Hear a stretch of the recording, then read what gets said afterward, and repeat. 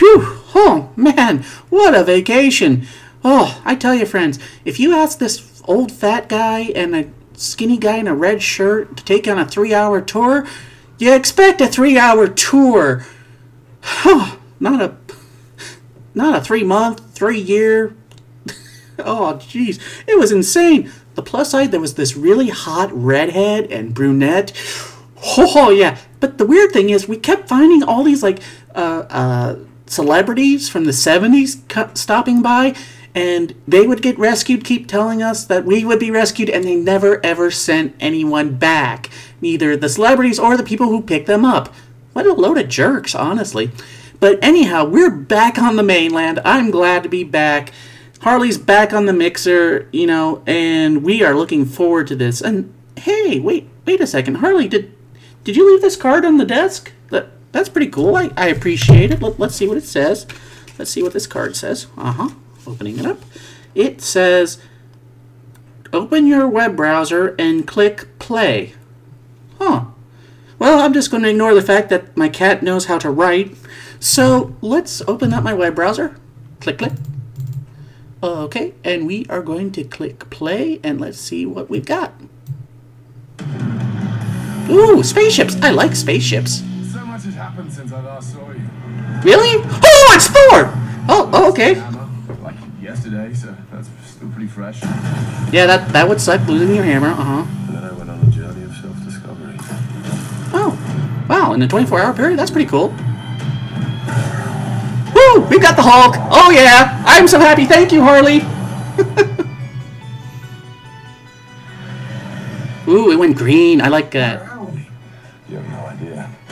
Dude, I was the Hulk! Hello, the goddess of death has invaded Asgard. Ooh, we have a lot of dead guys. All the death and destruction. Oh, lots of dead Valkyries. Did I win? No, I won. Easily. Doesn't sound right. That's awesome!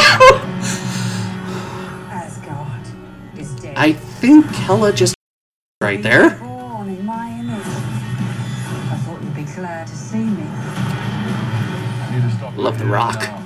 Oh, Scourge looks awesome. The end of everything. So I'm putting together a team. They just fist bumped. Hulk and Thor fist bumped. Oh, Hulk looks great. Hey, Loki. This will be such fun. Weren't you on Asgard? Like as Odin? Speaking of what? Okay. Break out the Ooh, Hulk fighting a giant wolf. I am not opposed to this. I'm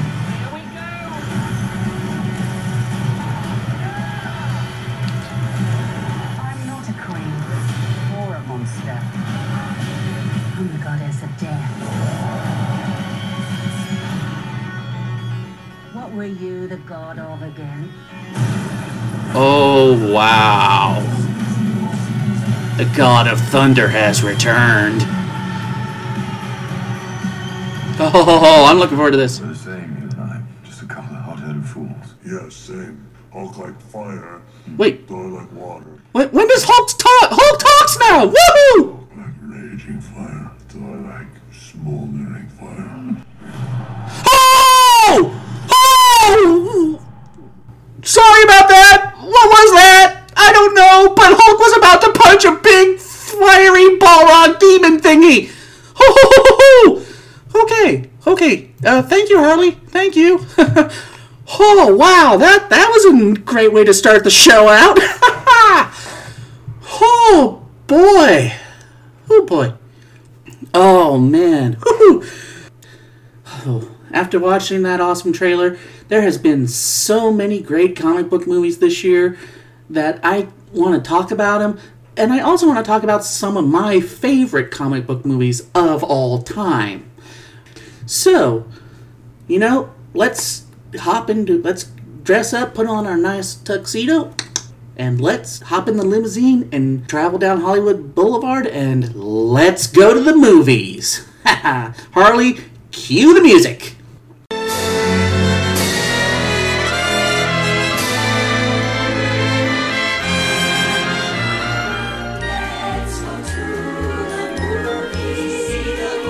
Let's go see the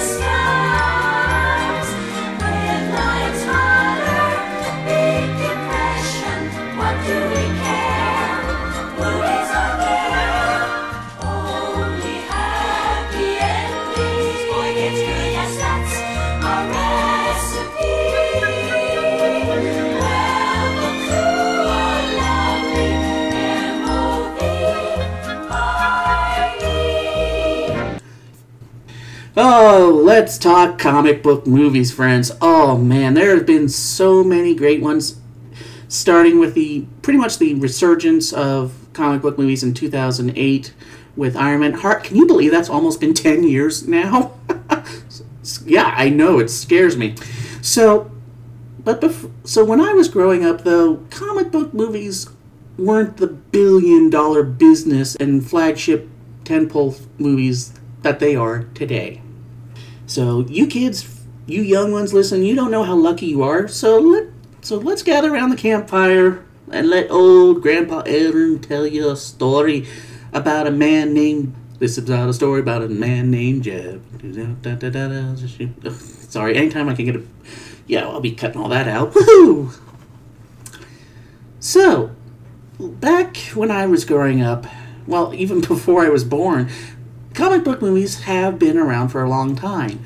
That were the comic book Batman and Superman serials of the 30s, 40s, the Batman movie of the 1966 television show, which, yes, did get a theatrical release.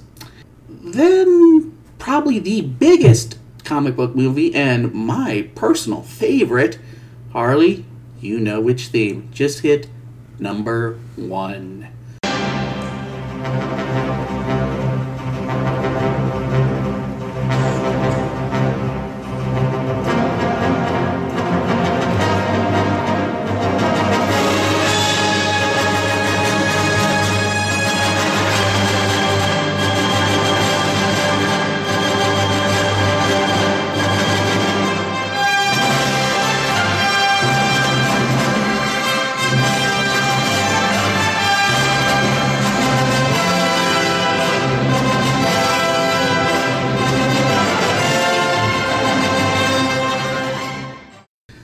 Superman the movie. I mean, what more can I add to this instant classic that hasn't been said? This, for an entire generation, cemented who the character of Superman is, and for coming generations as to who Superman is. In fact, it cemented it so firmly that whenever there's a comic book revamp of Superman, DC seems to ignore these plot points from this movie. Oh, sure, they'll do the Crystal Fortress and the glowy white robes of Krypton and, you know, all the alien stuff, but when it comes to the personality of Clark Kent, a lot of times in recent years, DC has completely missed the boat. I'm not going to go into that rant because, well, I just don't want to. I don't want to bring the show down. But Superman and then Superman 2, now, whether or not you prefer the original theatrical cut or the Donner cut, it doesn't matter to me because it's still a great movie regardless of which cut you've watched. And in fact, I've seen fan edits on the internet that have spliced some of the best things of each one. For example, like the Donner cut for a lot of the action sequences are great, but like the scene where Superman is outside the Daily Planet office and he looks the general in the eye and he says, you know, in the original cut, General, would you care to step outside for a moment? You just go, you know, he gives, I forget the exact line, but it's nowhere near as powerful. Well, they took the action scenes of the Donner cut and threw in the better line from the original theatrical release. So, you know, there's fan edits out there. I don't know how to find them. I've used to, but now I can't remember because it's been about 5 years. So, if you start Googling, I'm sure you can find anything. It's the internet. Then we started going downhill a little with, I hate to say this, but with Superman 3, Superman 4, and Supergirl. Now, they're not bad movies or awful movies, in my opinion, because no matter how bad they are, effects-wise or whatever, they have Christopher Reeve as Superman. So no matter how bad a movie can be, with Christopher Reeve as Superman, it immediately gets at least a C average because he's, you know, A+. So, After that, comic book movies kind of went away for a little bit. There were a lot of made-for-TV movies. Some movies were made just to keep certain companies having their film rights. But for the most part, that was about it. And then came 1989.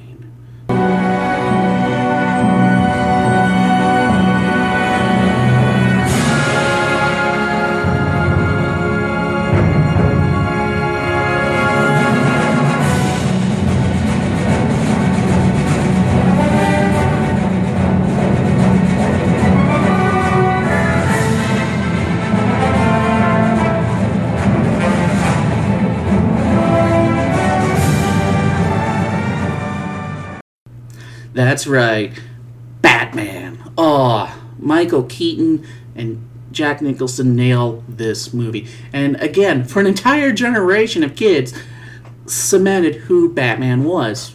For the most part, until about 3 years later. But we'll get into that in just a second. Now, again, what more can I say? Sure, some of the effects are kind of cheesy. A lot of the story points don't make any sense upon reviewing and reconsidering it. But, it's just a fun movie. You can tell Michael Keaton's having fun. You can certainly tell Jack Nicholson's having fun being over the top. Vicky Vale, yes, she's the weak link in the movie. And there's some weird stuff. Like, I never really understood why after Vicky and Bruce spent the night together, she wakes up and Bruce is hanging by his ankles off that bracket thing like a bat. I never understood that at all. I mean, you have a hot blonde in your bed, Bruce. Why would you leave that? It does not compute. Then again, I'm a single guy, but still, hot naked blonde in your bed. Why would you leave that? So,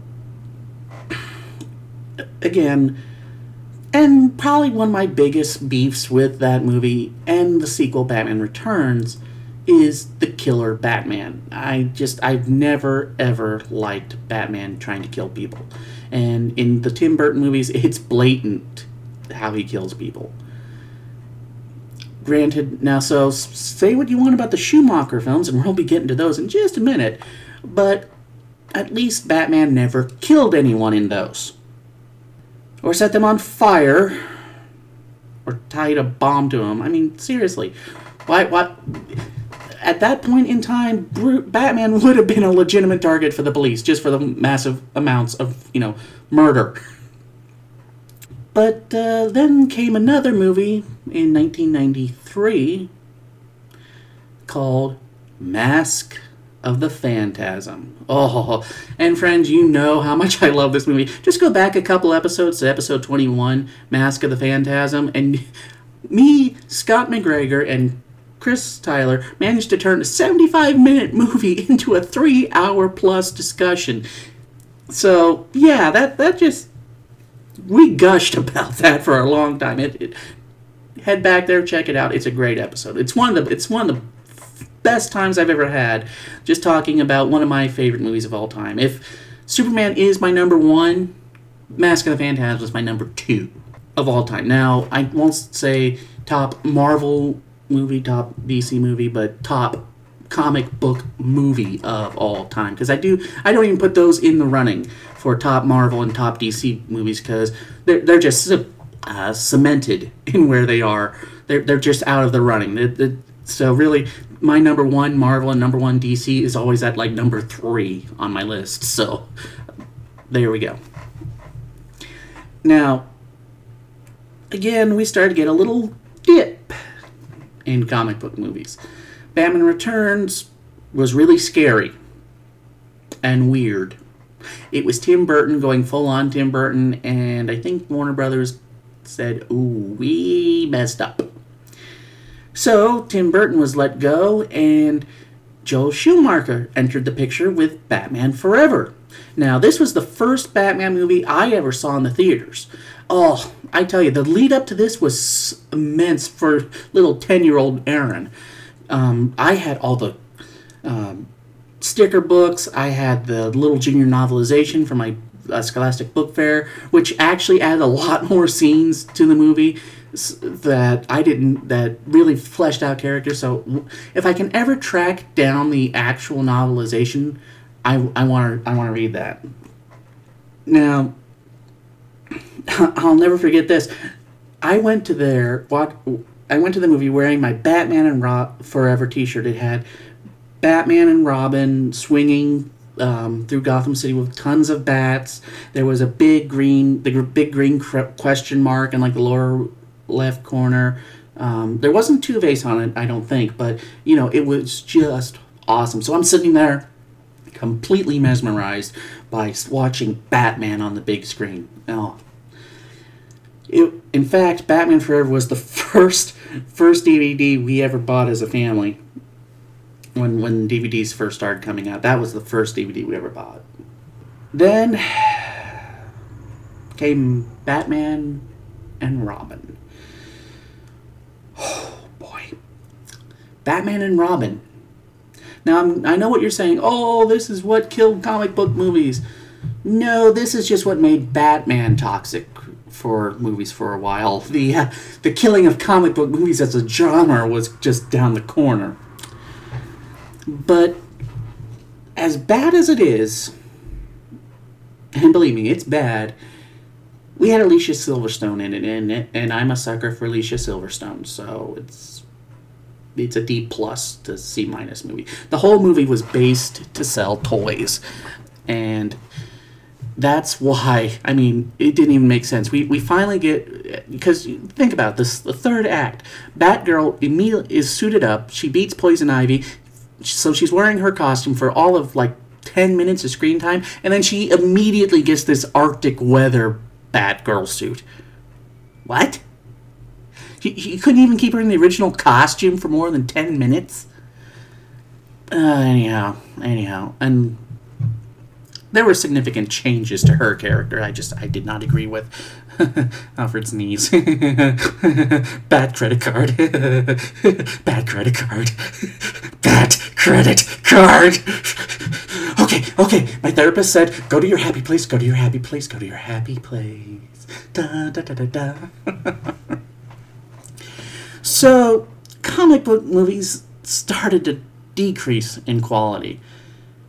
And then started coming the bombs, such as Spawn. What was after Spawn? Oh, Steel. Steel starring Shaquille O'Neal. Yeah, we don't have we're not going to make a Superman movie, we're going to make a Steel movie, and the Steel costume looked more rubbery than, actual body armor. So, yeah, it's just, that is what killed superhero movies. Just trust me on this. Don't even attempt to watch that movie. The only cool part is we get a really butt-kicking Oracle character who's not Oracle, but she should be Oracle. But even then, it doesn't redeem the movie nearly at all. And then came some, a few more rises in the... It's an interesting sine wave of how comic book movies have gone up and down over the past few decades, because after Steel, comic book movies pretty much died for a while. But then in 2000 came Bryan Singer's X-Men, and we've got a pitch perfect, Hugh Jackman. It put him on the map. It made comic book movies cool again. So after X-Men, then came Spider-Man. And then after Spider-Man came X2, then Fantastic Four. So we went down a little bit in quality. Now, Fantastic Four is not an awful movie. The guy playing Doctor Doom is not Doctor Doom. But the relationship between The Thing and Johnny Storm, and, seeing pre-Captain America Chris Evans as, just this prankster teen, college kid... Chris Evans is one heck of an actor. He can do serious like Cap, but then, you get the college frat boy Johnny. So he has a range. It's really amazing if you see him in other films where he's not in comic books. It can actually be said, I think, that Chris Evans is the most prolific actor in comic book movies, because he's done roles in TMNT as Casey Jones, and he's also done he was played a major character in The Losers. Now, The Losers is a very underrated movie. I only saw it once in theaters, but I can't, and I don't know if it's still on Netflix. But if you can find it at your local library, at your Redbox, or just your $5 bargain bin, buy the movie. It is just plain awesome. You've got Harry Dean Morgan, who's probably most famous right now, is playing Negan from the Walking Dead series, or as Thomas Wayne from Batman v Superman for all of the 5 minutes of screen time, or more probably most famous as the comedian from Watchmen. However, excuse me. However, so we're at Fantastic Four. Then we hit Spider-Man 2, and suddenly comic book movies are intense. They're amazing. They're awesome.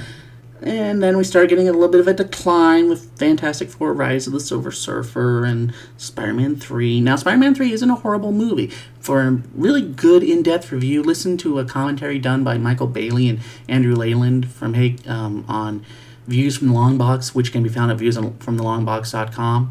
And yeah, they aren't afraid to point out the flaws of Spider-Man 3, but there's a lot more good in there than I was ever willing to give it credit for, so definitely check that out. It's at viewsfromthelongbox.com. And so we're down to Spider-Man 3, and then we get some of the more crummier Marvel movies with Daredevil, which Ben Affleck is good in. Jennifer Garner, not my choice for Elektra, but Gal Gadot had not been invented yet. We'll get into that in just a minute. So then we go, Daredevil, Ghost Rider. Yeah, we're starting to go down. The ship's going down. But then then we get X3. So we're starting to really, really lose any and all hope now. Then all of a sudden comes Robert Downey Jr. and an unknown, studio.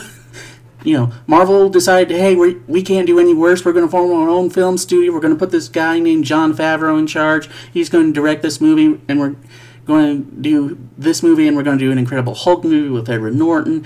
And we're just, we can't do any worse, right? Well, all of a sudden, here they come, soaring like eagles. The Phoenix is rising, and the Marvel Cinematic Universe is born. And geeks everywhere lose their minds at a certain end tag to that movie. Incredible Hulk is vastly underrated in my opinion. There's a lot of plot threads Marvel has left dangling. I want them addressed, but I don't think it's ever going to happen. I guess there's rights issues between Universal, who owns the rights, and you may have noticed I forgot to mention another movie starring the Incredible Hulk. Yeah, that movie never existed now. So, we have the Incredible Hulk, and then we have Thor, which I thought was never going to work, but it did, and it worked beautifully, and introduced, all the ladies to, hey, how's it going, Thor, and hey, how's it going, Loki. So then, we are just off into the stratosphere with then Iron Man 2, Thor 2, and then the Avengers. And, when the director himself states on public record, this should not have worked, and not only did it work, it shattered box office records. It cemented that comic book movies are here to stay. Audiences want this. Audiences will keep coming. If you tell us good stories, we're going to keep giving you our money. Now, post-Avengers, it's been 5 years. I think I can say this. A lot of companies have tried to imitate the Marvel model with their own cinematic universes, and for the most part, they have failed miserably. Now, that said, they tend to fail by trying to shove too much too fast and not build things up. Marvel took literally, 2008. It took 4 years for Marvel to get to the point of Avengers. Everyone else has tried to shove everything into the equivalent of, 5 movies before the Avengers into 1 or 2, and it has failed miserably. So, I don't want to offer any negativity as to certain other properties like the Distinguished Competition. Nope, not my therapist said go to my happy place. Go to my happy place. So, what can you say? Comic book movies are here to stay. We just finished some of the most craziest stuff in comic book movies I have seen in this year, and it just, again, the box office numbers prove comic book movies are here to stay. And, there's been so many great movies. I'm going to talk about them, but, I've been called out on Facebook a few times about spoiling things that I don't have a clear enough warning for spoilers. So I listened to my feedback, and as a result, Harley pushed the big red button. Spoiler alert. Spoiler alert. Spoiler alert. So I think that should make it clear that for the rest of the show, it's going to be a lot of spoilers. Now, what movies are we going to be talking about? Well, I want to talk about Logan, Guardians of the Galaxy 2 and 1. So I guess really I should say 1 and 2, but I saw 2 and then I rewatched 1. So anyhow, and we're going to talk about, now this really isn't a comic book movie, but there is a comic series franchise with this property, so I'm making it count. War for the Planet of the Apes. Oh, now, as I mentioned, spoilers are about to abound, so real quick, if you're still listening, you can, if you haven't seen these movies, go see them right now. But as of right now, again, spoiler alert. Spoiler alert. Spoiler alert. Okay, so let's talk about Logan. Well, to put it in the easiest terms I can, I went and saw it and I wasn't blown away by it. That said, it's a great story. The performances by Hugh Jackman and Patrick Stewart are absolutely perfect. To give you a little brief synopsis, Professor Xavier has developed either a form of brain degeneration or Alzheimer's, and he's no longer in full control of his mental powers. So one day, in a seizure, he pretty much wiped out all of the X-Men and most of Westchester, New York, and the only one who survived was Logan because of the healing factor. So the story opens way late in the future. Logan is also dying because his adamantium skeleton is poisoning his body and his healing factor just can't keep up anymore, which is nice. It's a nice little story beat. So he's hiding the professor in like this lead water tower, just trying to, I guess, steel water tower, because a lead water tower, never mind. And just trying to keep him, and they're in the middle of nowhere, so he's trying to keep any residual damage to a minimum, and he's going to black market dealers, underground dealers, just trying to get medicine to keep the professor pretty much sedated. It appears that his whole goal is working as this limo driver so he can save up enough money to buy a boat, take the professor out in the middle of the ocean where no one can be hurt, and let the professor live out his remaining days. And then after that's done, he has one adamantium bullet, and he's going to use it and end his misery as well. It's to say Logan is a dark movie is doing it a disservice. It's a good movie, but it's a dark movie. Don't come out of this with a hopeful yay expression.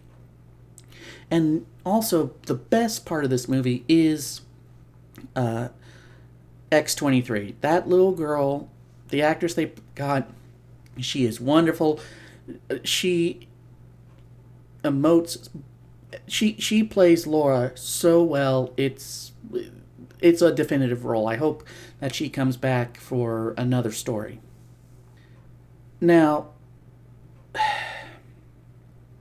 it has a fitting end, and there's one scene where Patrick Stewart, in a moment of lucidity, they're at this farmhouse, and he just wants his family to have a nice dinner with this other family who kind of helped them out on the road. And they helped out.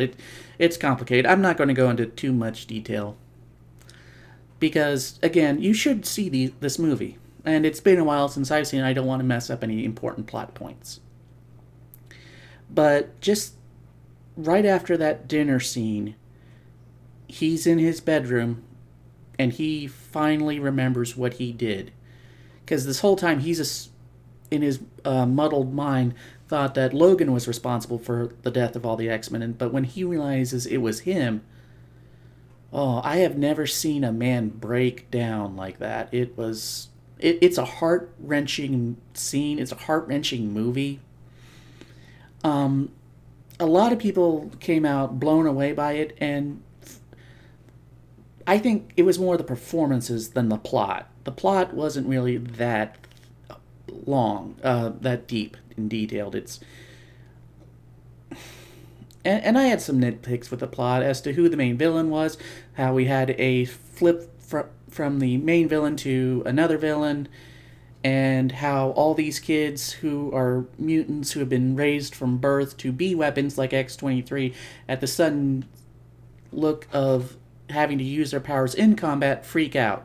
Now, I can understand. Now you say, "Oh, they're just kids. They would do. You would freak out too with guys with guns, wouldn't you?" Yes, I would. And normal kids, yes, they should run away. But these are kids who have been groomed, whose whole reason for existence is being groomed from birth to be weapons. They should all be as emotionless and cold-hearted as Laura. So when they just kind of start running around and not really doing anything until they finally get one guy who's so beat up anyway, it's not hard to finish him off. It's kind of anticlimactic, to me anyway. And the whole thing of, well, mutants are wiped out in America, but are they wiped out in the rest of the world? Why are they going to this place? Why are there even X-Men comic books in this world? There's too many questions I have I just couldn't shut off my geek brain. And that's all I can say plot-wise. So I focus more on the characters. Also, one big exposition dump we got on the background of Laura and all these Weapon X kids. This woman had like the most steady hands ever, and with a cell phone. She records all this stuff in this top secret laboratory. Now, I'm sorry, they won't even let you use a cell phone in a hospital. This is a top secret, black ops, off the books, military project. No way you should have a cell phone anywhere near this building. I'm sure they would have confiscated it.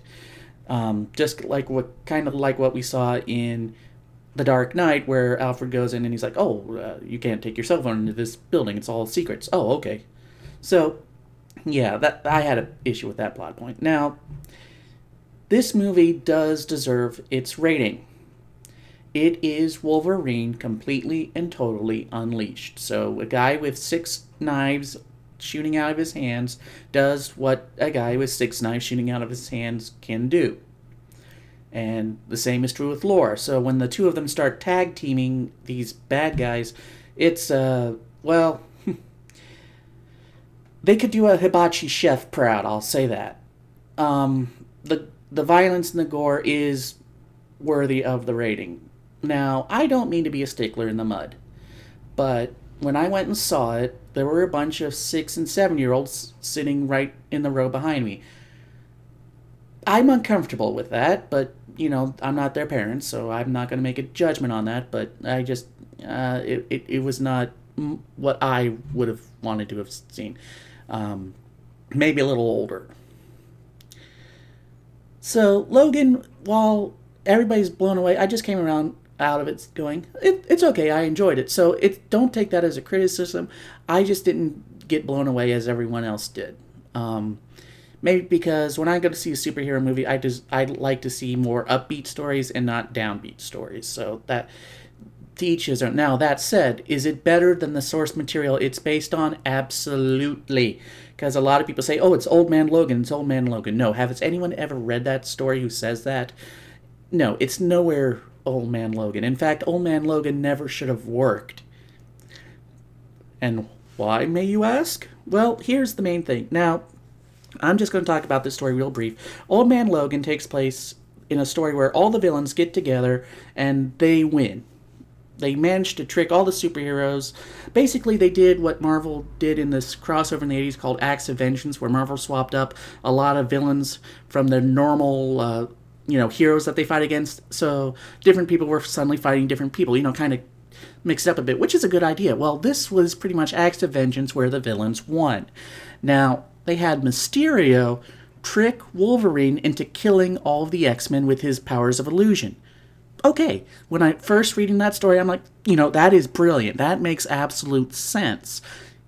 But here's the problem. And I think the writer completely forgot about this. Logan has an intensely keen sense of smell. He can even find out, if a shapeshifter is Mystique or not just by their scent. So even if there's illusions, he's still going to know, I'm stabbing Cyclops, I'm stabbing Jean, I'm stabbing Rogue, I'm stabbing Colossus, Nightcrawler, Jubilee. And I'm sorry, no matter how well trained Jubilee is, she would not have lasted to be the last X-Man in the fight against Wolverine. No. So, yeah, there was a lot of issues with Old Man Logan. And so we'll just table that and move on. Overall, I'd watch it maybe once in a while, but I wouldn't go out of my way to watch it. I'll put it on that. If it's on cable or HBO and I'm flipping through channels, I would stay and leave it on the screen and watch it. I wouldn't even do anything else. I would actually watch the movie. So that's what I'll say about that. Now, let's move into some Guardians talk. Oh, this I'm more excited about because this is what I wanted. See, again, I wasn't thrilled on the first Guardians. But, and this is probably the biggest compliment I can give to the movie, it made me go back and rewatch Guardians 1, and I enjoyed it more because I saw more than I did in the first time. Like, his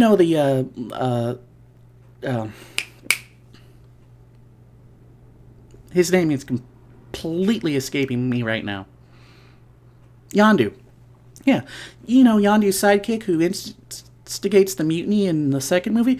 Yeah, I completely forgot. He shows up all the time in the first movie. Yeah, he's right there with Yondu as his right-hand guy. So he's been there since the movie 1, and I completely missed that. So there's the best way I can enjoy a sequel is it doesn't replace the original, it enhances the original. Now, some people might say, oh, it's The Empire Strikes Back, and believe me, I won't put it in that category. Empire Strikes Back and Return of the Jedi and Star Wars sit in their own little world to me.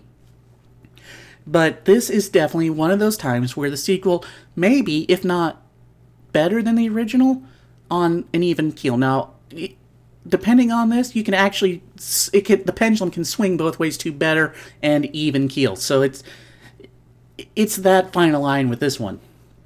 Because we had so much character development. And that's what a good second movie does. The first movie is always the origin, getting the team together, and having a good story. And the fact that we had laughter and jokes and stuff with the first one really brought home how much I enjoyed it.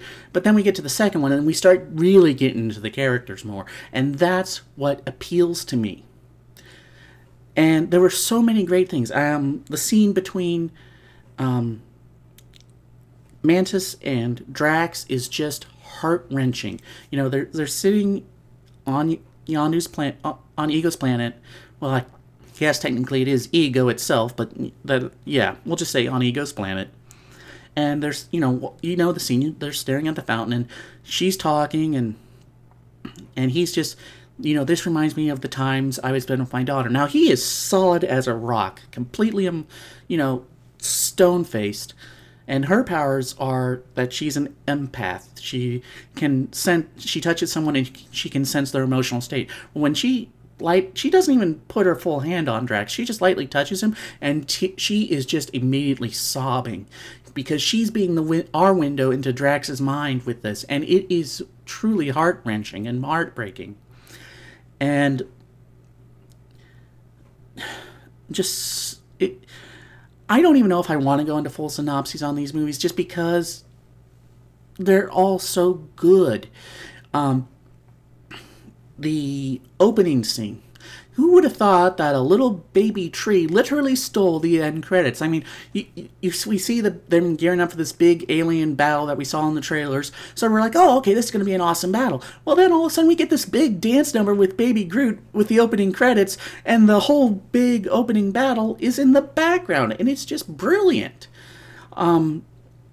So I actually watched the movie twice. The first time I'm focused on Groot, and the second time I'm watching the battle in the background. So it all depends on what you want to watch, and you'll always pick up something new. And it's fun. It's fun. And then we get into the gold people, the sovereigns, and Rocket Trash talking them, and also a great cameo by Ben Browder from Farscape and SG-1 fame. I'm so happy. Now all we need is Claudia Black, and I'll be like, hee! So we get a nice little Farscape cameo, and, some people like the arcade things, sounds that the bad guys' drones made, others didn't. I didn't mind it. I thought it was funny.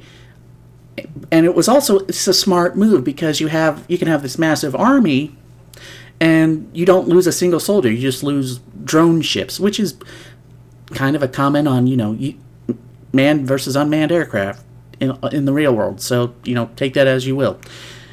Now, another funny bit was when the gold people went to talk to the Ravagers on the, I guess, the pleasure world, the ice world, whatever. And first off, how heavy and thick was that carpet when they first started rolling it out? And, then it gets stuck and they're just going, I mean, that's a funny moment. I laugh at that. And then, what did they just leave it there, or did those poor women have to roll the whole thing back up on the way? Because I think this carpet stretched for miles.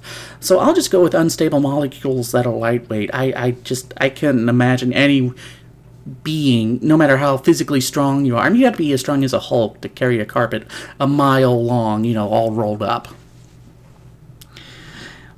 And I didn't know who Sylvester Stallone was playing, but once I started hearing other podcasts and find out that the whole end credits with him and the other Ravagers was the original 1970s comic book Guardians of the Galaxy, Guardians.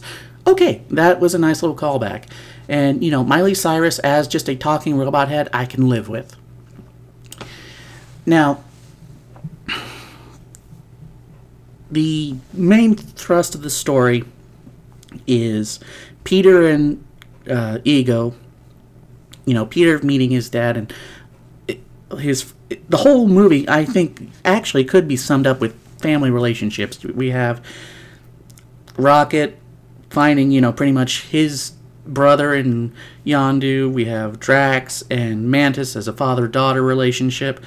Gamora and Nebula as with their really fractured sister relationship, and the great running gag of the fruit that's not ripe, and then the Nebula takes a bite of it and spits out and goes, "It's not ripe." I mean, I loved that. I loved running gags. And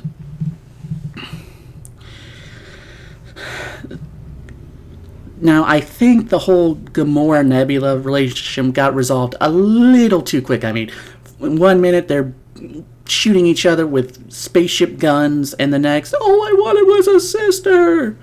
Oh, we'll hug it out, and bang, we're buddies now. Oh, okay. I mean, I can understand fighting with your sister, and you've known her all your life, so okay. But then we get Peter and his dad, and Kurt Russell was great as Ego, the villain. Now, one thing, I watched this with my mom, and one thing she pointed out to me that I completely missed is, if you think about it, on Ego's planet, which is, Ego himself, there is not a single living thing on it except for Mantis and the Guardians.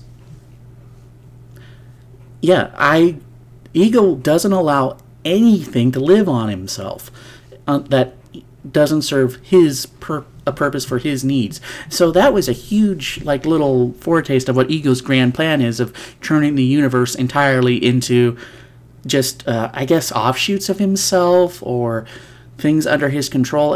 I didn't really understand it. But, basically it was galactic domination where everything becomes himself. And this had to have been a long-term plan, because we saw dozens of worlds. The death count in this movie is insane, because while we see, destruction on Earth and Xandar Prime and a few other planets, things like that were going on all over the galaxy. So hundreds of thousands, if not millions, perhaps even billions of lives were lost. Now, do I wish we could have gotten a Skrull cameo in this movie? Absolutely. But especially since it's been confirmed that in the upcoming Captain Marvel movie, we're going to have Skrulls, which again is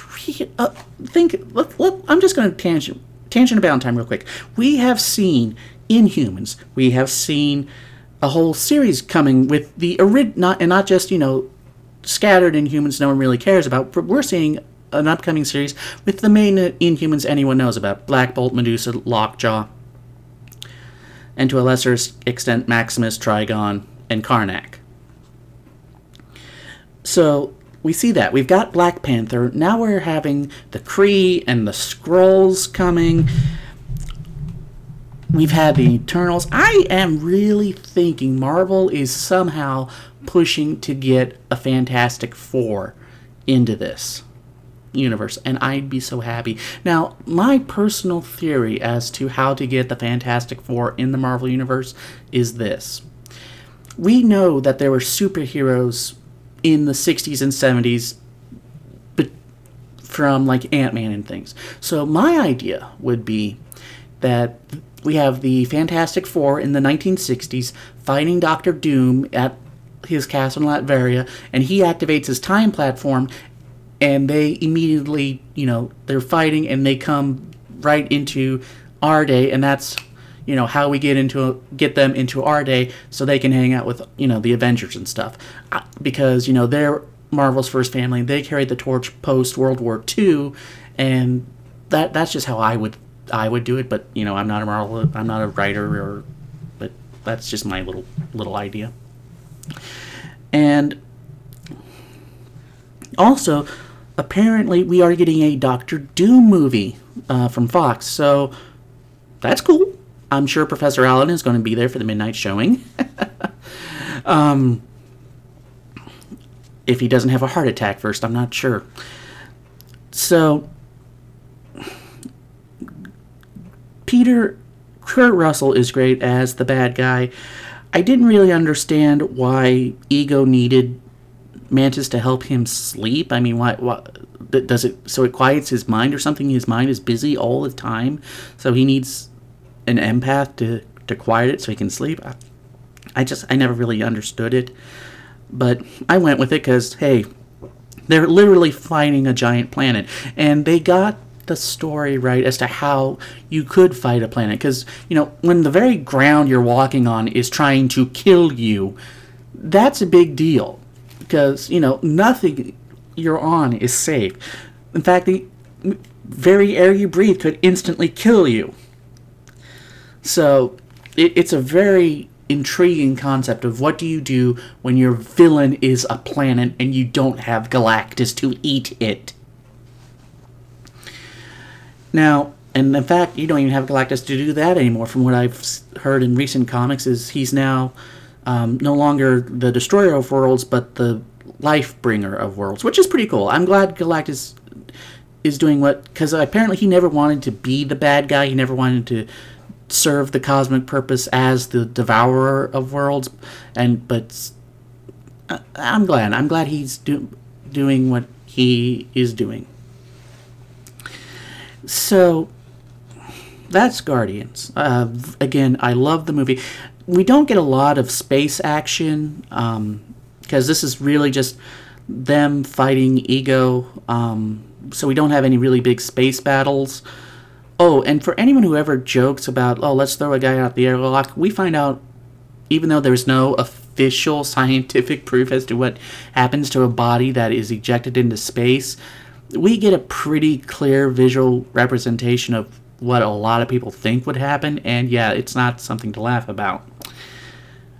So, it's definitely a darker movie. I mean, we see lots that it is, in the Guardians sense, The Empire Strikes Back, because just as Empire Strikes Back was the darker movie of the original Star Wars trilogy, this is definitely the darker act of the. I guess they are going for a 3-movie trilogy, if not more. So, I will be putting that on the most definitely to buy list. I said I was going to talk apes, but what else did I see this year? There was Guardians. Well, Lego Batman, but Lego Batman was a while ago, and I talked a little bit about that in my Phantasm review. So let's go into War for the Planet of the Apes. Now, first off, check out my fellow podcaster Paul Spataro on Is It Jaws. He just did with Zaki Hassan, a good friend of his, a 2-movie review.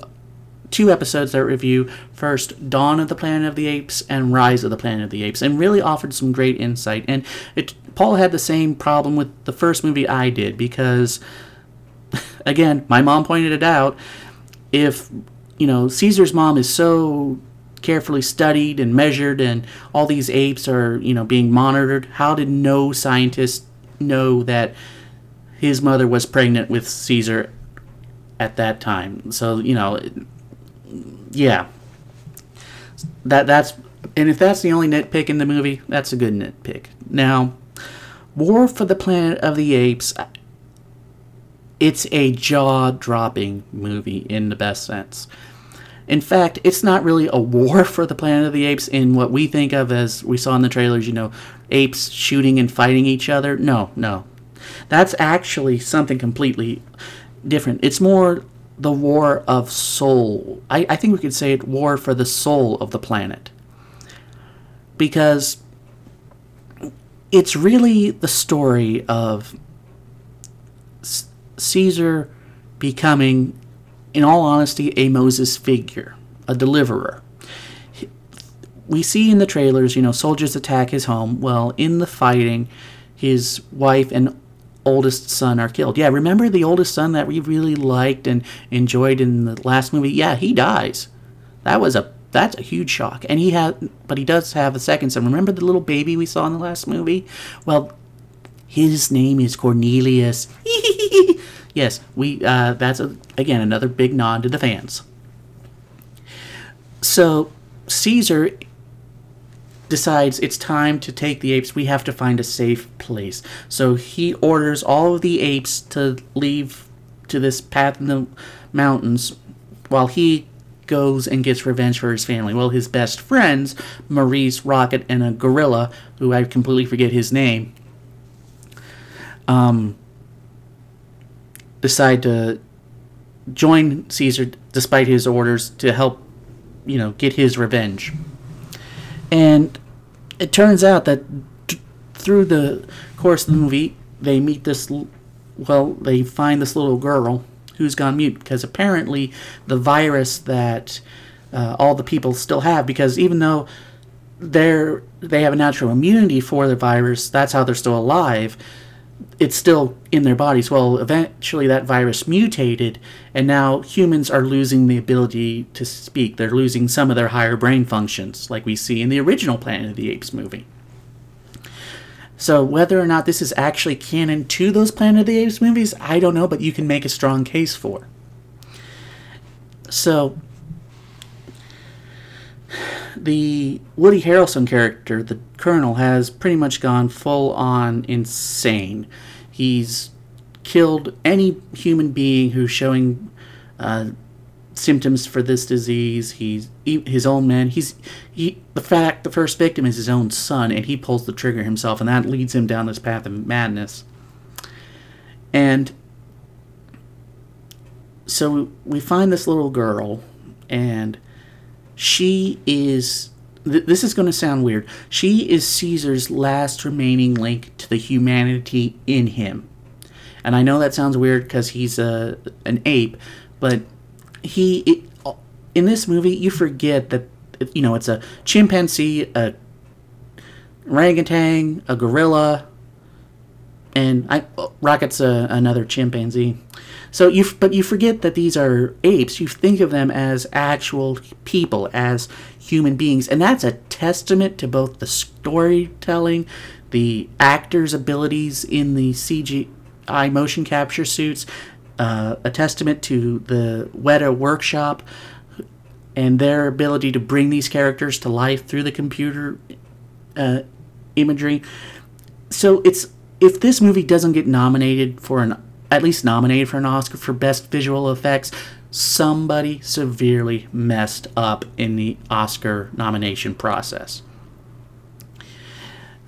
And eventually the story becomes that while Caesar and them are away, all his people, all of his ape family, have been captured by the colonel and are now being forced into slavery to build like these defensive walls, because apparently what remains of the U.S. military is not agreeing with the colonel and his draconian methods of containing this virus, so they're coming to stop him. And that's actually what this war scenes we see in the movie are.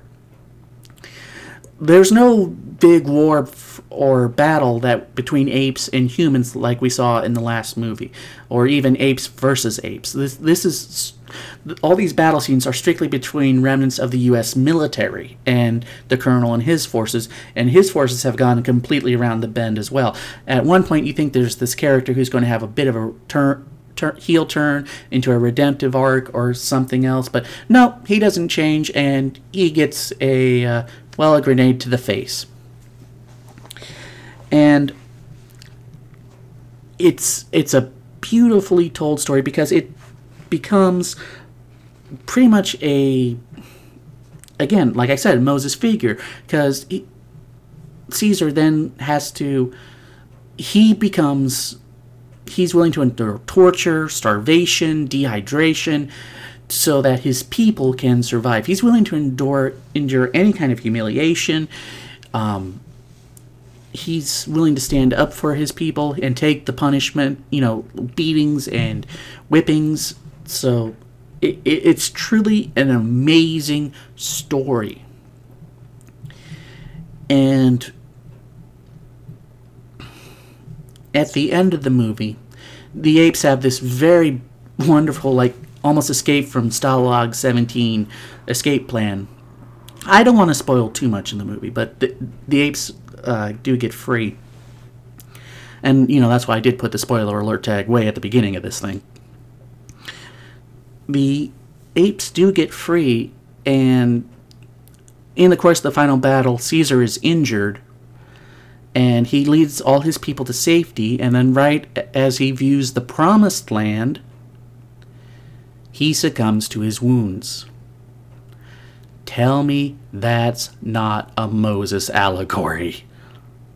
He's taken in by an opposing nation, i.e., the humans who killed his mother.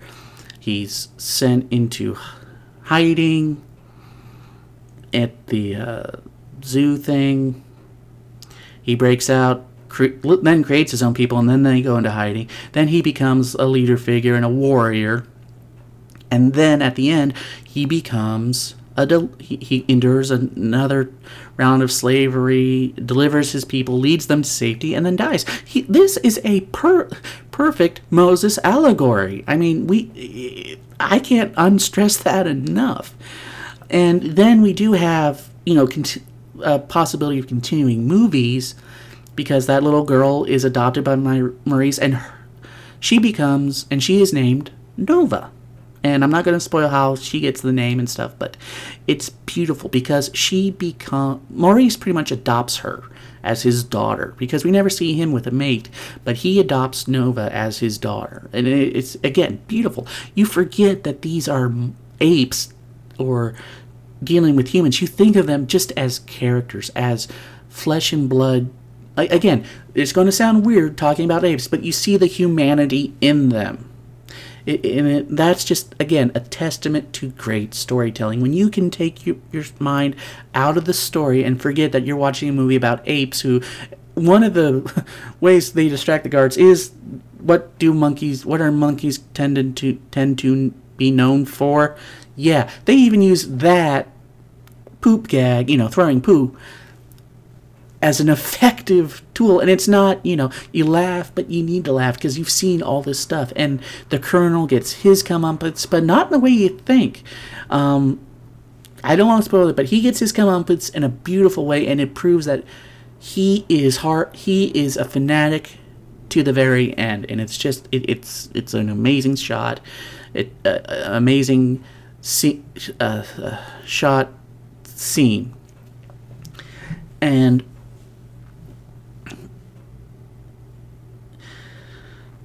at the end of it, we see pretty much what's left of the U.S. military completely wiped out, and we see all of the apes in their promised land, and they're assumingly going to flourish and grow and spread out, and then we will have the planet of the apes, because even now, still after the third movie, it answered a question I always had. Well, this seems to be more apes of the Pacific Northwest than apes of, the planet, apes that would cover the whole planet. Well, that virus is also turning all the apes in the world intelligent as well. They find an ape from a zoo who is named Bad Ape and played by Steve Zahn, and it's just funny and also endearing. One or two jokes of his I didn't like too much, but it's so good. And so we see that, the dominant civilization of the planet is changing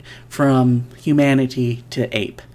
And it ends both on a downbeat that the Planet of the Apes movies are known for, but it also ends on a hopeful beat, because we have Cornelius, the heir to Caesar. He'll rise up and become the next leader of the tribe.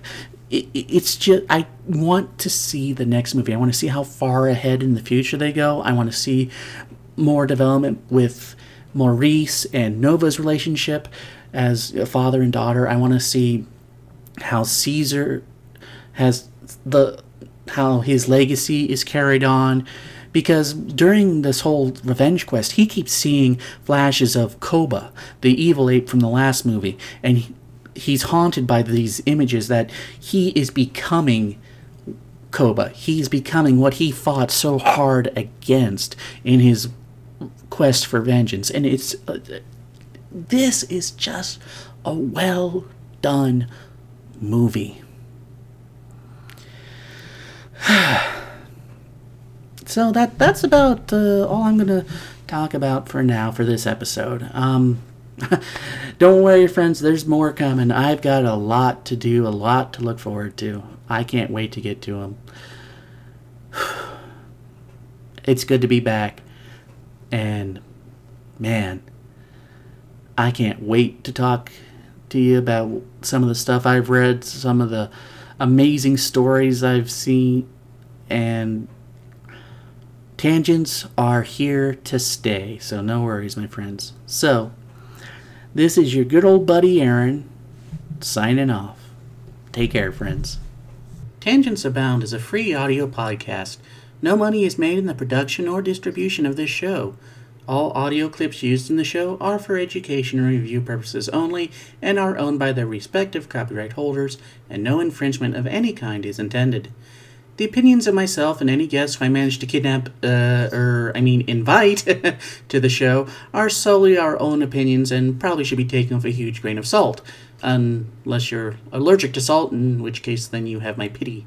If you would like to support the show and all the other incredible podcasts in the Two True Freaks network, just visit twotruefreaks.com with the number 2, always spelled TWO, and click the Amazon link on the site.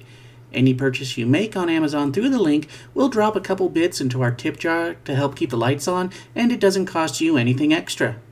There's also a PayPal link on the website if you wish to sponsor the show or any show on the network directly.